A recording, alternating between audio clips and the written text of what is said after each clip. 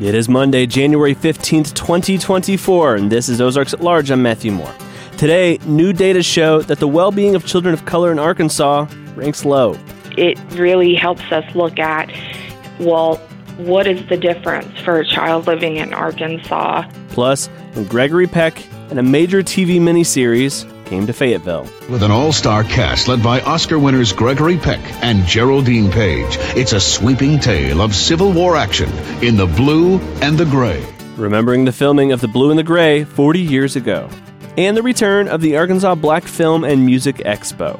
If we had to nail down one event that kind of sums up our mission to bring art and culture, black art and culture to Northwest Arkansas, it's probably this event. Before that, the news from NPR. Little Wing presents Old Crow Medicine Show, coming to the City Auditorium in Eureka Springs with special guest Willie Watson, January 20th. Old Crow Medicine Show at the Auditorium in Eureka Springs. Tickets at tickets.thundertix.com.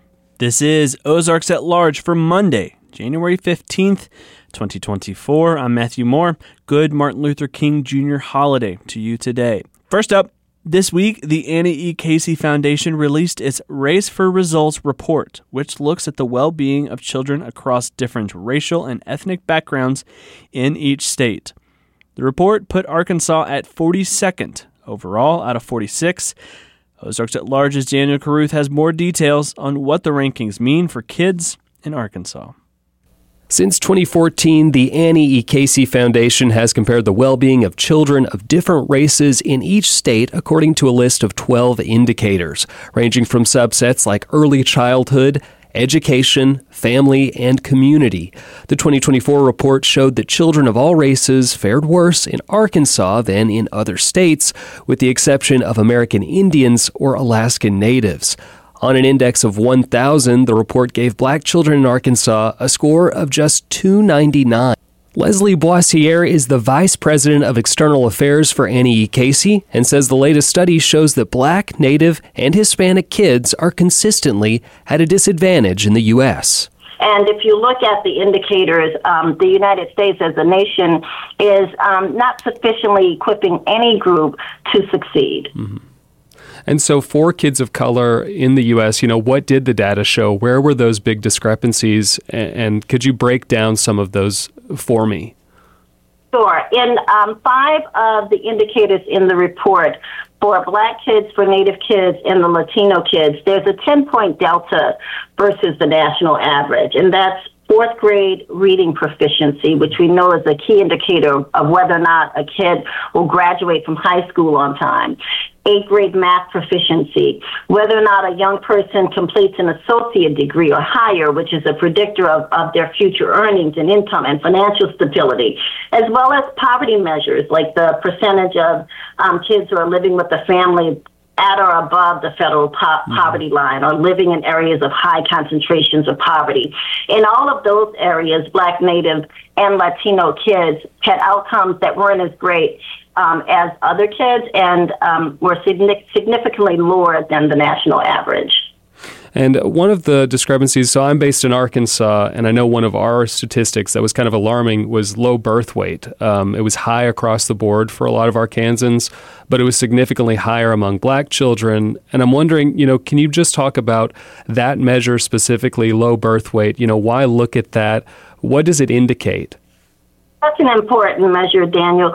We know that children who are born at least at 5.5 pounds, which is considered a normal birth weight, are less likely to have developmental delays and are more likely to do well in school. So it sets kids, babies, if you will, on a trajectory to do well going forward.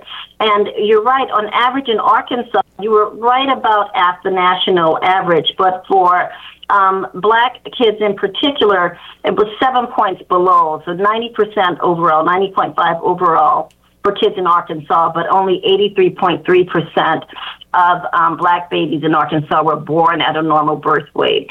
So another area for investments to make sure that at that earliest point in life, kids are invested in and positioned so that they can succeed. And then I was wondering if you had any other data just from Arkansas. I know we ranked close to the bottom. I think we were around 42. Were there any other maybe state-specific data that popped out to you? Well, one of the things about Arkansas is for every group except Asian and Pacific Islanders, the index was below the national average. So a significant opportunity to invest in all kids in all racial and ethnic groups and to do it in a targeted way.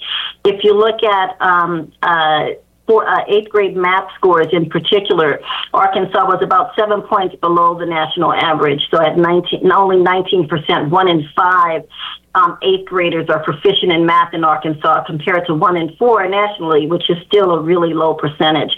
And for Black and Latino kids, only 6% of Black kids and 12% of Latino kids were proficient in math. Mm-hmm. So the earliest years, an investment in elementary education, making sure that no matter what community or what neighborhood a child grows up in, that they're able to get a solid education and go to strong schools with good teachers and have the resources that they need to start off on a path to success early in life.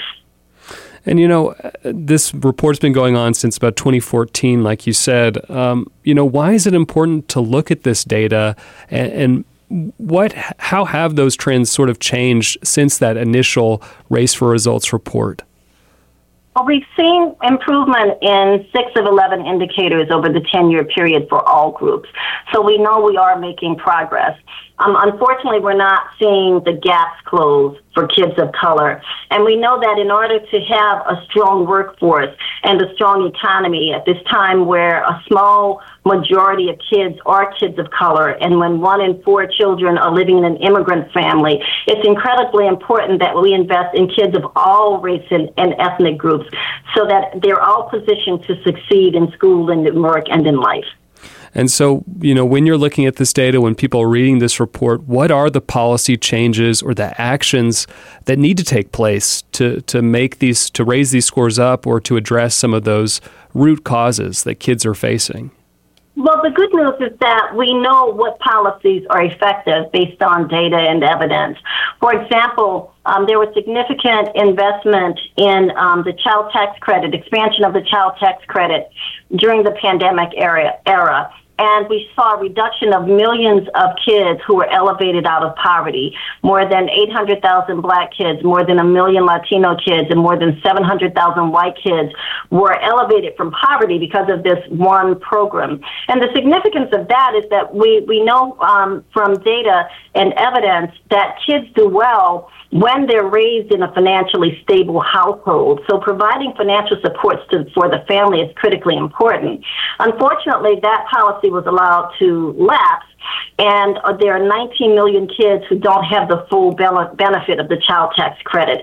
So it's one example of a policy that can be invested in to provide a foundation for all kids so that they can do well and they can succeed. And then for someone just, maybe an average Arkansan, a parent or someone who hears about this study or reads the study, what would you like them to take away from this? It's important that we all engage in the future of our children. Our country can only grow and prosper. We can only have a strong workforce, which leads to a strong economy, if we invest in all kids and we ensure the success of all kids.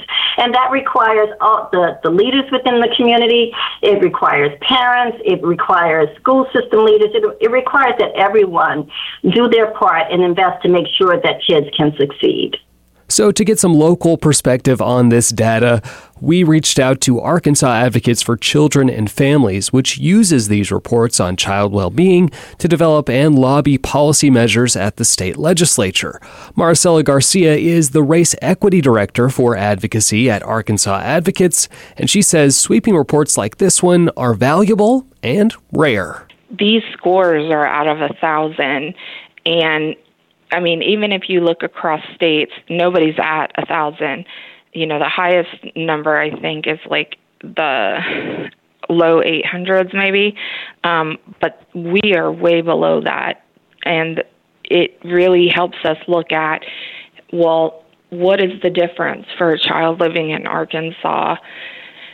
versus a child living in another state, and what are those policies that we need to address. And she says the most striking result was the low birth weight indicator among Black children. When we look at low birth weight, it's a really important sort of indicator because it's like the earliest indicator you get about the child, but it ties to a lot of things.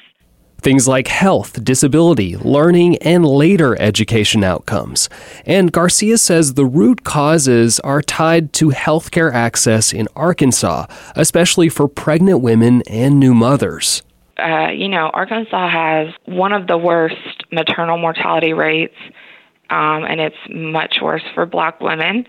We are the worst, I think, at this point, for infant mortality rates. One of the things that we need to make sure is that people have access to Medicaid immediately. So Arkansas currently has been in the news for the issues around unwinding. And with all of those case reviews and things, applications are taking longer to process. And pregnant women don't get a priority in there. Pregnant women should be able to go to the front of the line so they have access immediately to health care, because we know the sooner you have access to health care in your pregnancy, the better your pregnancy outcomes are. For Arkansas to see these indicator rankings improve, Garcia believes it will take specific policy changes like expanding Medicaid, increasing WIC enrollment, and providing safety nets for vulnerable mothers. And she says when it comes to making those policy changes, people shouldn't just look to the federal government, but to local and state officials. People need to remember that while the federal government funds these things to the states, it's the states that make the decisions about how you get your benefits. So when we look at these disparities between states and why one kid is living a better life than a kid here, it's because of the policies that are made at the local level. You can find the full Race for Results report at aecf.org. For Ozarks at Large, I'm Daniel Carruth. Ahead on today's show, convincing Hollywood to film a major TV miniseries in Fayetteville. I got a place I believe we can shoot the entire thing within a distance of 30 miles of the place. And he said, "Where's that?" And I said, "Well, this weekend while I was home in Arkansas, I went to North Arkansas and I took these pictures." And I put them down in front of him. He started looking at them. He looked up at me and he said, "Where is Arkansas?" Prior Center Archives takes us back to the filming of The Blue and the Gray later this hour. This is Ozarks at Large. I'm Matthew Moore. Governor Sarah Huckabee Sanders is entering year 2 of her administration and spent some time reflecting on her work so far with Roby Brock from our partner Talk Business and Politics on KARK's Capitol View. Sanders says that education was one of her big, ambitious priorities, and she's confident the Department of Education will be able to implement the LEARNS Act well. I've said for a long time, if at the end of all this I can be known for one thing, I'd like to be the state and probably the country's education governor. I think we're off to a really good start. In August of 2025, all Arkansas students will be eligible to use voucher funding towards non-public schooling as part of the new law. At this point, no forecasted budget has been announced for how much this will cost the state. Governor Sanders says there's no hard and fast number at this point because it's not clear just how many people may participate in the voucher program called Educational Freedom Accounts. But based off of what we've seen in places where they've opened up other universal choice and education similar to education freedom accounts, we feel comfortable with where we are. The big thing, though, at the end of the day, while we want people to be able to be empowered to make decisions about where and what is best for their kids and how they should be educated, at the same time, we've invested heavily in public education. A bigger, I would say, investment historically than we have in the last couple of decades in the move that we've made. A lot of students will still, their first choice and best choice will still be the public school in their community. We expect that to continue, and that's why it was important not just to open this up, but also to make changes and investments in our public schools so that they continue to get better as well. Sanders was also asked about 2 of her most discussed controversies during her first year. the tension with the Arkansas Board of Corrections, and the $19,000 lectern. Former Corrections Secretary Joe Porfiry was fired by the board earlier this month, and Sanders announced she will be bringing him onto her staff to work as a senior advisor. She says the Board of Corrections has fought her every step of the way. They were against us on the PROTECT Act. We requested to make expansion for beds. Every single thing we're doing, we're looking for how do we do a better job protecting the people of Arkansas. And they fought us every step of the way and kind of kicked off a little bit of an adversarial relationship. Certainly not what I would like to see, not what I want to see going forward. But ultimately, I'm responsible for enacting policies that are going to make people safer. The governor had plenty of ink spilled over the controversy of the lectern, as well as the opaque details surrounding its purchase and delivery. Sanders was asked what she would have done differently about the lectern. I think our team followed every rule and protocol, and so I don't think there's anything necessarily that I would have done differently at this point. The lectern has not been seen since September 26th, when members of the press were invited to the state capitol to view and photograph it. Ozarks at Large has sent multiple requests to speak to Joseph Wood, the chair of the Republican Party of Arkansas, as well as Seth Mays, the executive director, since September, about the current whereabouts of the lectern and to see photos of the accompanying travel case. Those emails and phone calls have not been answered. Last week, the University of Arkansas's Office for Entrepreneurship and Innovation and Cartwheel Studio announced the inaugural cohort of the Bounds Accelerator, a Northwest Arkansas-based technology startup accelerator. A business accelerator is similar to an incubator, as they both provide environments and resources to help small businesses grow. However, an accelerator works with established companies and compresses years' worth of learning into a few months-long program. The Bounds Accelerator will specifically cater to companies that provide solutions to challenges within the retail, transportation, logistics, and supply chain sectors. The cohort is made up of 10 companies from across the country, including Northwest Arkansas-based Indexer, Hashku, and Mycelium Networks. Over the next 16 weeks, business leaders will collaborate with weekly remote learning and mentoring sessions, learning from each other how to solve problems they are encountering while building their companies. Bounds will hold an in-person demo day on April 29th in Bentonville, allowing companies to show off what they gained from the program. You can visit their website for more information on the Bounds Accelerator and all the companies within the cohort. All that information is available at ozarksatlarge.com. With an all-star cast led by Oscar winners Gregory Peck and Geraldine Page, it's a sweeping tale of Civil War action in the blue and the gray.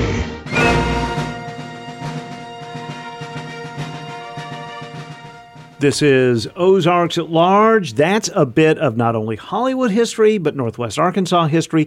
To help us explain that, Randy Dixon with the David and Barbara Pryor Center for Arkansas Oral and Visual History. Hello, Kyle. Thanks for having me back. Randy, thanks for coming in on this Martin Luther King Jr. holiday. It's good to be here.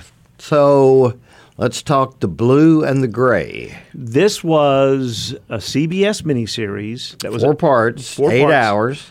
On television when miniseries was king. We'd have Roots and Holocaust and Rich Man, Poor Man. Mm-hmm. Yeah. The Thornbirds. Right. There were Shogun. Yeah. The Winds of War. That was a big one on ABC. Right. Which is where I was working at the time. But this was in 1981, and almost the entire 8-hour film was shot right here in Northwest Arkansas, all within a radius of 50 miles of Fayetteville and Fort Smith. And a lot of it within either on or within the radius of the University of Arkansas campus. That's true. But, it caused a great deal of excitement, of course, up here during the production. But I don't know if a lot of people know that it did more than that. It ushered in sort of the era of filmmaking here in Arkansas. And there were several reasons for that we'll go into today. Now, there had been films made in Arkansas before this, but not of the level of studio investment. Right. I mean, even back in the 20s, there were films made here, and there were some lower budget ones. Charles B. Pierce is a perfect example, from Arkansas, an advertising guy. We've actually talked about him before on this program. And they've had, Burt Reynolds did White Lightning here, and they even had a made-for-TV movie on Central High, The Crisis at Central High, that was shot in the Little Rock area the year before. But Fighting Mad had been in Fayetteville and Bentonville with Peter Fonda. Right. But again, low budget. Right. This was the first or second big picture being done here. It caused a snowball effect, really. And it had to do with the location, the people here, more importantly, the finances that we'll talk about. But this one was such a big deal that when the deal was made, then Governor Frank White called a news conference to announce it. It's an 8-hour docudrama. It'll be the longest and most expensive production CBS has ever undertaken. The governor said $15 million will be spent on the project. $8 to $10 million of that will be spent in the state. White said the movie will be staged in northwest Arkansas near Fayetteville, Fort Smith, and Springdale, and the story will follow the lives of 2 families during the Civil War period. Arkansas was selected after visits were made to 4 or 5 other states. We're very proud, and the producers and the directors attribute Arkansas' selection to the readiness and cooperation of those people who were involved. 2,000 extras will be used in the film. Most will be Arkansans. Columbia Pictures has said there will be some premier stars in the cast, but their names have yet to be released. The governor and his aides are confident that this production will stimulate the economy. One reason is because Columbia Picture personnel will have to stay at motels here in Arkansas and also eat at the restaurants here. Another factor involved is that construction of movie sets will have to be built by 200 to 300 Arkansas carpenters. It really was a big local news story, and at the time, KATV had a full-time news bureau here in Fayetteville that covered northwest Arkansas. So Philip Bruce, who was the reporter, covered it from start to finish. And here he is with one of the stories on, I guess you'd say, the building of the production. And here's the preview from Philip. Production crews from Columbia Pictures have been scouting for locations in western Arkansas for about a month now. In all, they will need more than 300 different sites to film the 8-hour miniseries. As it stands now, most of the film will be shot in northwest Arkansas, with much of it taking place in and around Fayetteville. The producer of the film, Harry Thomason, a former high school football coach from Little Rock, has found one possible location at an old home near Fayetteville's Mount Sequoia.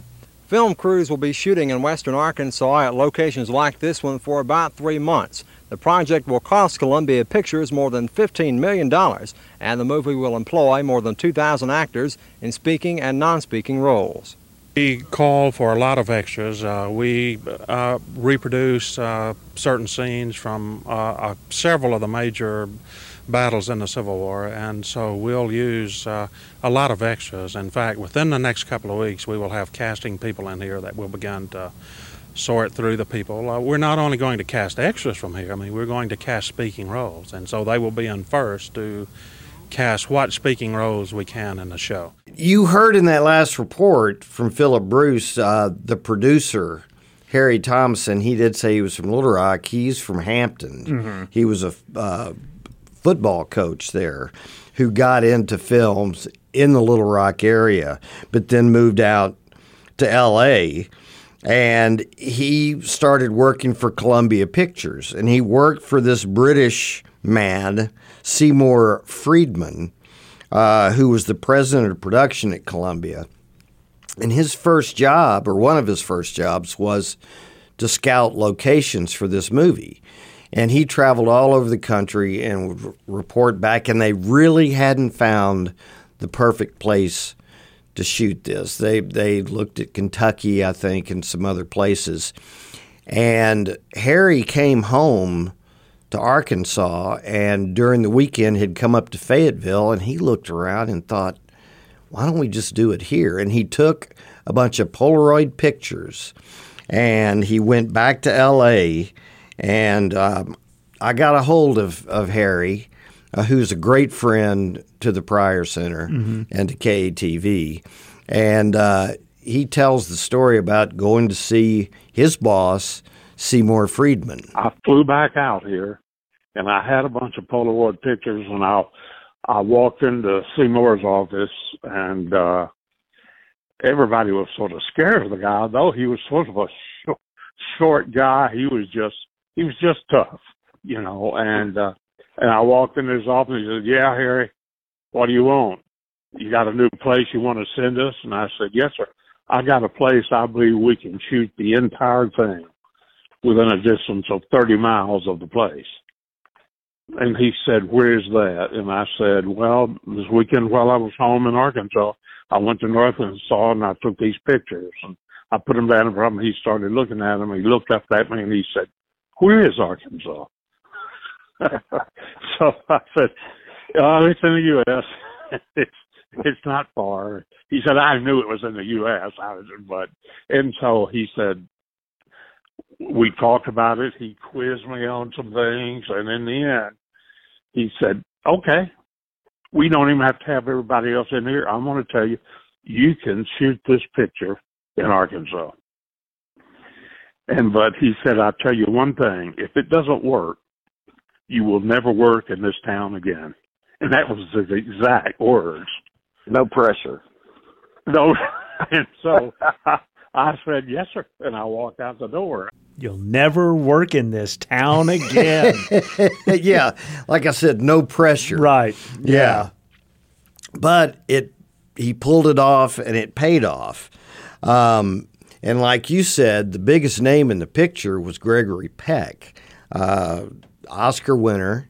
And this is funny. Harry told me this, is that Peck had never done television before, and he was a little skeptical to do it, but he had always revered Abraham Lincoln, and had one of his goals in life as an actor was to play him. He's always been a great hero to me. I've always longed for the opportunity to try to play him, although it is a bit intimidating for an ordinary mortal to try to give a decent representation on the stage or on the screen of a mythic figure and an authentic American genius. One feels inadequate, to say the least.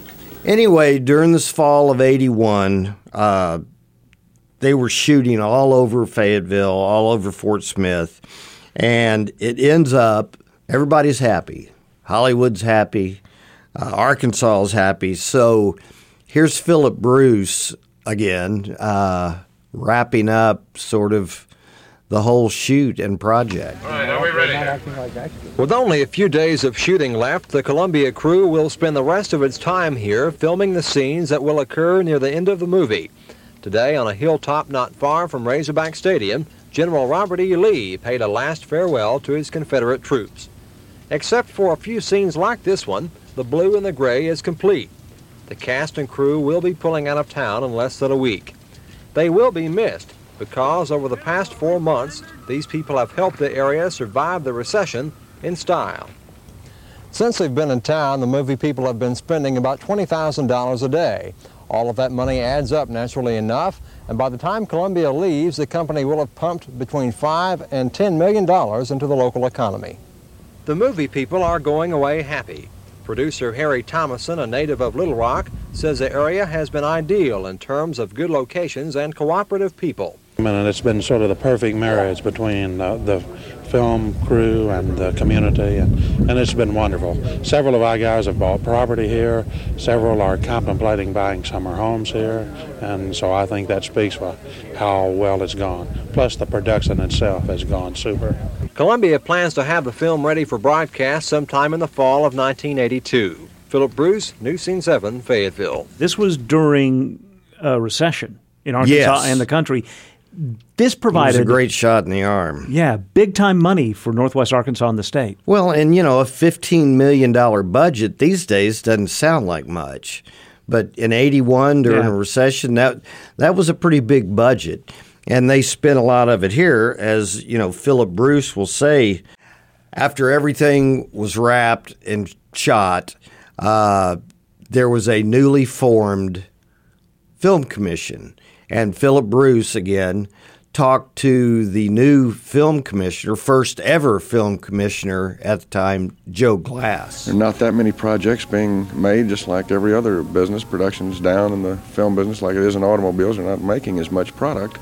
But we certainly have a good, favorable reference to lean on with Columbia Pictures, and we're optimistic that we'll get another project here for the next few months.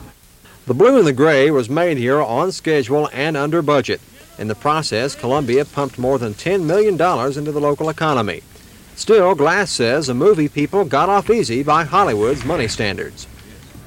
We're in a rather depressed economic situation, and it's a bargain for these people to come here and spend their money with us. They get more dollar for dollar on the screen in Arkansas than they can anywhere in the country, and that I'm confident of. As you mentioned, this was the first major studio, major production done in Arkansas in decades, if ever really, of this level. Right. And it didn't just happen by accident. Well, no. And I had mentioned the financial aspects, and this was brilliant. No one had ever done this and didn't for years after. But they gave a financial incentive to filmmakers and came up with a 5-cent rebate on every dollar spent. So I got a hold of Joe Glass, who's retired and living in Little Rock, and he recalls the idea of making that offer. And I mulled it over, and it finally just kind of came to me one night. My wife would never forget it. She said, "Suddenly you just popped up out of bed and you said, 'I got it.'" And she said, "What do you have?" I said, "I know how we get them here. These guys, just like they were telling us, they're bottom line folks too. Somebody making a decision is looking at the money. What if we've got numbers here that says the state makes 5.1 cents in taxes on every dollar spent here from a film company? What if we gave them a nickel of it back? State would still be making some money, and all the local taxes and all the jobs and all of that, state still be doing right. It won't cost us anything." And what I either didn't know or had forgotten until you started working on this again, Randy, is that this wasn't Arkansas following the lead of some other state. This was innovative at the time. No, we were the only ones, and it wasn't until about 8 years later that I believe Louisiana caught on. It, now it's commonplace. Everybody's Georgia, especially Georgia. Yeah.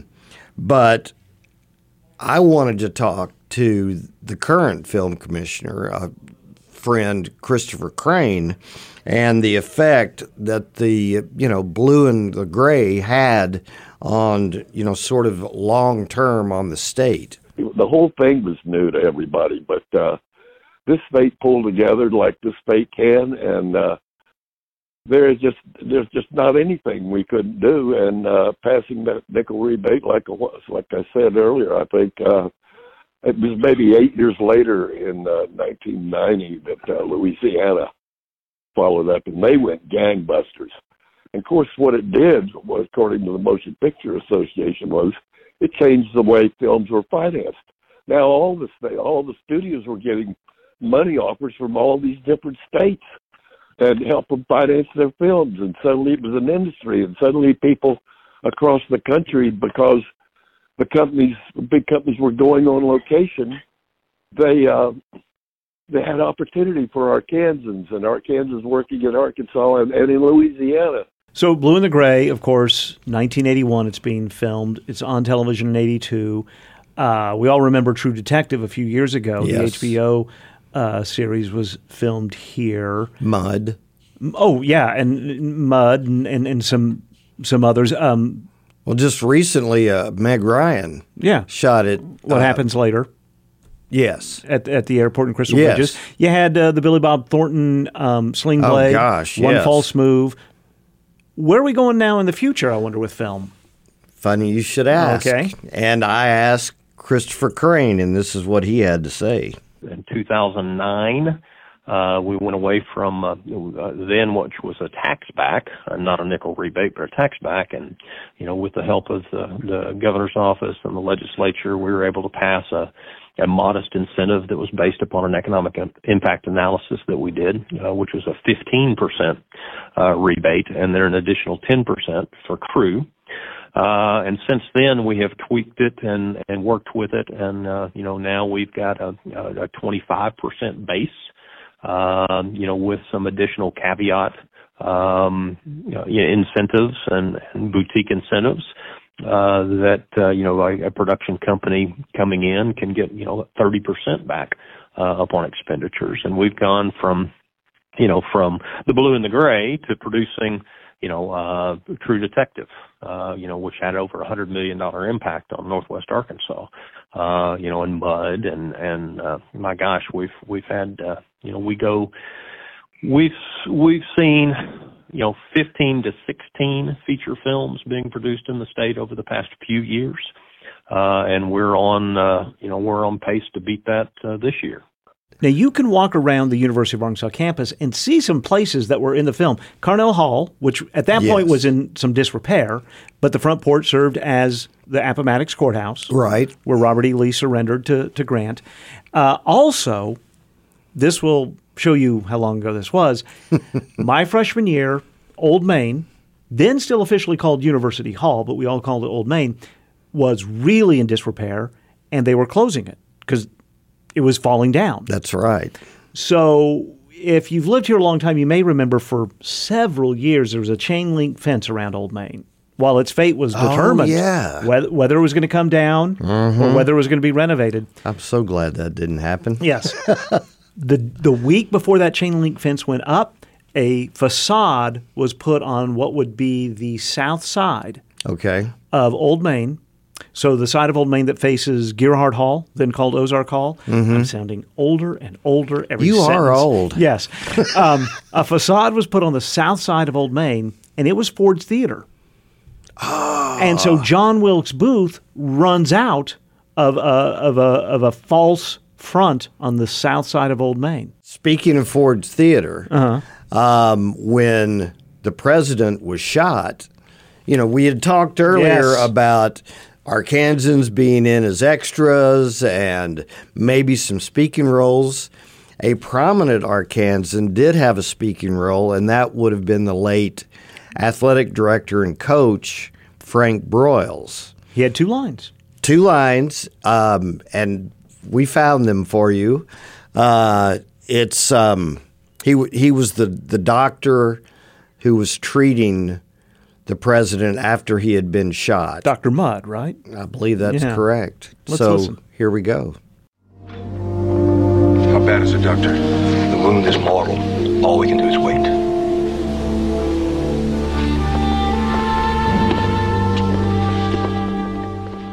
The president is dead. Pulse stopped at 7:22 and 2 seconds. This takes me back. It was a fun time in Fayetteville. Yeah. It was fun to cover. And you talk about, when True Detective was here. Because I'm old too. Yes. When True Detective was here to film a story set in Northwest Arkansas, and it was filmed in Northwest Arkansas, that's not always the case. The next season of True Detective, which begins any day now, is set in Alaska, but they didn't film it in Alaska. They filmed it in Iceland. So you don't always get it. That's true. Well, True Grit. It takes place all in Arkansas and Oklahoma. Was shot in Texas and Colorado. Yeah. Did you watch it when it was on the air? I know you worked for an ABC station. I think everyone here did. Yeah. Oh, I think so. Yeah, and I've gone back and watched parts of it. I'm going to go ahead and watch the whole thing sometime in the next few weeks. And it was a huge rating success as well for CBS. It paid off. Yes, it did. And that's back when miniseries were ruled. Yeah. So, and it had a great soundtrack. Well, let's go out with that theme. That sounds great. Randy Dixon is with the David and Barbara Pryor Center for Arkansas Oral and Visual History. Put Pryor Center into a search engine. You'll find all sorts of time-sucking activities that you can partake in. Go in a rabbit hole. That's right. Thank you, Randy.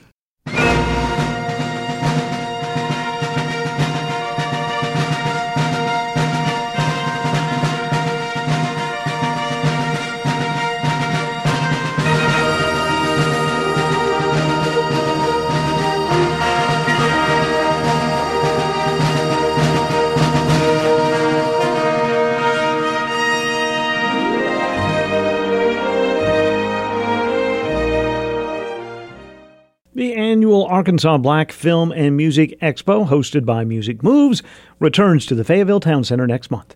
We asked Anthony Ball, Vice President and Program Director of Music Moves, and Grady Matthews, a board member of Music Moves, to tell us more.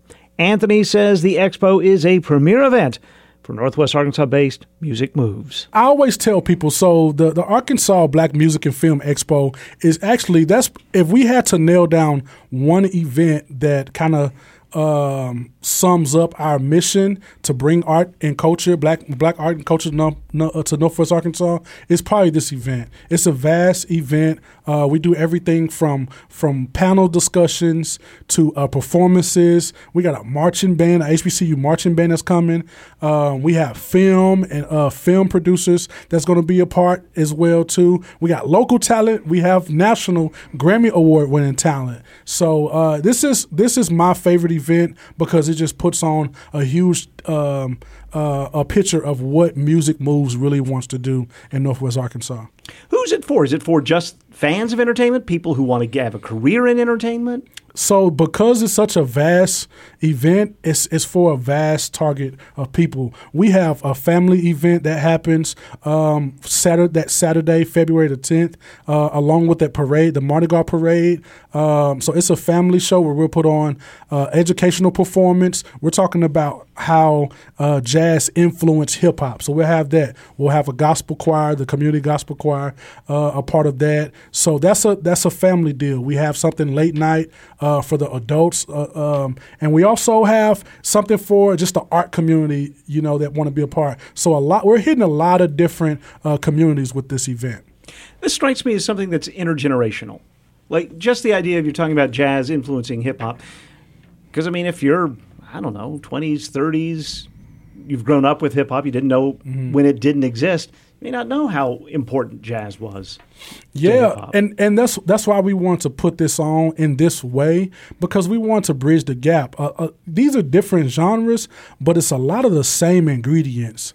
And we want to when we talk about Black roots music, there are sub genres that branch off from these big genres. So we just want to tie the dots and show people it's not so different. And in a sense, we want to also provide opportunity for families to have discussions about it and maybe make some bridges for the teens to kind of make a little bit more sense to the grandparents and the parents, and in reverse, the parents and the grandparents can understand the kids a little bit as well too. We're not so much different.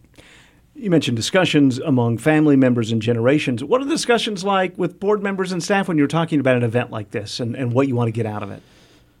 So a lot of what we talk about as board members is just ways, as Anthony said, to kind of bridge the gap between generations and even from different people, different cultures, different backgrounds, all of that stuff. It's interesting to go to an event like this and realize, man, most of the music I love came from, generally a Black roots music back to jazz or blues or things that were very, we see as very American, but they had much deeper influences behind them, and just a great way for people to connect with other people. And that's the big part of what Music Moves is about, is people finding ways to connect with other people.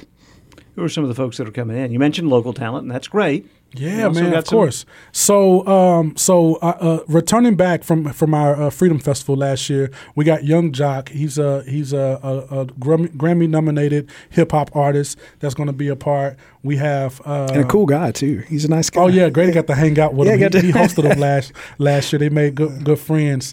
He's trying to get him to move to Northwest Arkansas.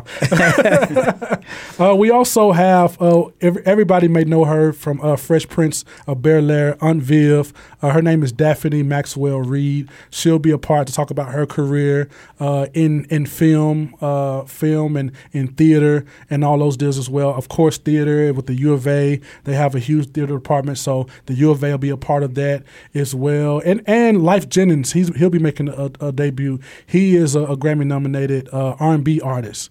So really excited about having him down. He's from the Atlanta area, from the South. So he was really really big in the early 2000s. So I'm really excited to have him down as well too. And then we just got a slew of local regional talents to support those acts. There's a partnership with Dayvision, the film production company. Mike Day, yes. That's important. You know, when we're putting on these big events, it's not to wave a Music Moves flag at all. Like, we want to build these platforms for other artists, directors, creatives to stand on as well too. So he's always done the work in the film community here. So we want to partner with him so we can deepen those relationships and foster a greater appreciation from the film side as well too. Anthony Ball is Vice President and Program Director of Music Moves, and Grady Matthews is a board member. The annual Arkansas Black Film and Music Expo is February 9th and 10th at the Fayetteville Town Center. You can learn much more at musicmovesar.com. From Little Rock, I'm Stephen Cook with Arkansongs. Dream Girl, take 5.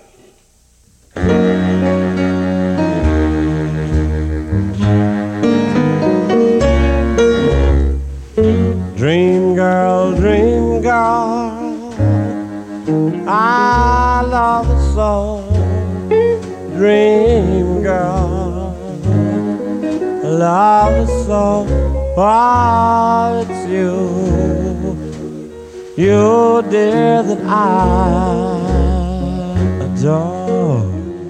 The story of Jesse Belvin is shrouded in some uncertainty, from his alleged hometown of Texarkana to his 1960 car crash death in southwest Arkansas. More certain is Belvin's status as a prime mover behind 1950s West Coast doo-wop. That music influenced everyone from the Beach Boys to Frank Zappa to pioneers in reggae music and beyond. But Belvin was said to be cavalier about songwriting credit and would sell his songs for immediate cash to others, who would then reap the long-term publishing. This makes tracking Belvin's influence and career still more difficult. Whatever events may have conspired to make him obscure, it's ironic for Jesse Belvin to be so forgotten today. He was once thought to be the next big crossover crooner in the mold of Nat King Cole. Late 1950s RCA Records promo materials even called him the Black Elvis. Lord knows I felt like a king. Other girls didn't mean a doggone thing. Jesse Lorenzo Belvin was born in 1933 in Texarkana, or maybe it was San Antonio, Texas in 1932. His first mark in popular music was in 1950 as a part of the vocal quartet 3 Dots and a Dash, backing R&B saxophonist Big J. McNeely on a single.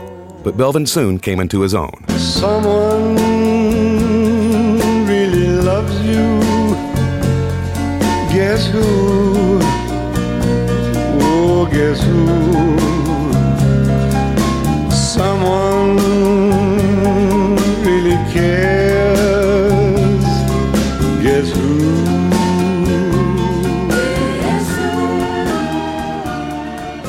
Like so many vocalists in doo-wop and rhythm and blues, Jesse Belvin got his start singing in church. And like another contemporary, Sam Cooke, Belvin was the whole package. A handsome singer, writer, and arranger, so talented and prolific, he lifted other artists with his creativity. Some of Belvin's best-known songs are by others, like Earth Angel by the Penguins. His first hit, Dream Girl, heard earlier, was listed as by Jesse and Marvin. Even his biggest solo hits, like Goodnight My Love and Guess Who, heard here as interpreted by Dean Martin, have been adopted by many others.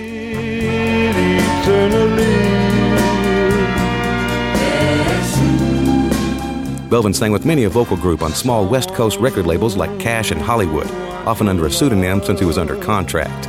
In fact, Belvin recorded so prolifically for so many different groups, his full impact on doo-wop and beyond can likely never be calculated. You can hear Belvin singing with the Sheiks, the Californians, the Shields, the Clicks, and countless others. Sometimes the songs went nowhere. Sometimes, like You Cheated by the Shields, they went top 10.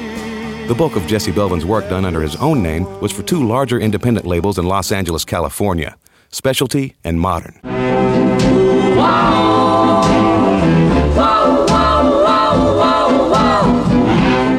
In 1956, Jesse Belvin again hit pay dirt when the ballad Goodnight My Love became an R&B hit. The song was adopted as closing theme music of programs by both Alan Freed and Dick Clark. By the late 1950s, Belvin's talent was recognized enough that he signed with major label RCA Victor. Elvis Presley had recently signed there also, and the company's PR team began a campaign branding Belvin as the Black Elvis. Belvin's sound had matured through the 1950s. Already conversant in doo-wop and R&B, Belvin began trending towards standards, ballads, and pop during this time, and the move paid off. Soon, Belvin had his first top 40 hit, 1959's Guess Who. With a major label solo deal, his first solo top 10 hit, and a big tour set for 1960, the new decade must have seemed full of promise for Jesse Belvin. But instead, Belvin's life ended on a highway in Hempstead County near Hope on February 6, 1960. Decades later, his music is as big as ever, even as Jesse Belvin's influence continues to reveal itself. Here in its entirety is Jesse Belvin with his hit, Good Night, My Love, from 1956.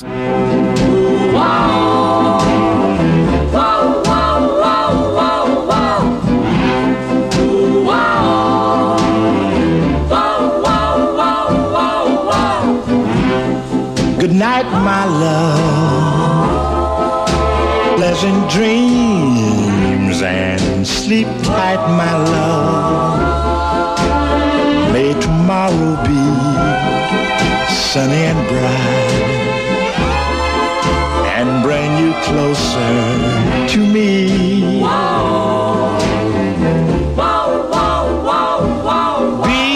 Before you go, there's just one thing I'd like to know. Is your love still warm for me? Or has it grown cold? If you should awake in the still of night, please have no fears, for I'll be there. You know I care. Please give your love to me, dear, only. Good night, my love. Pleasant dreams and sleep tight, my love. May tomorrow be sunny and bright and bring you closer to me. Good night.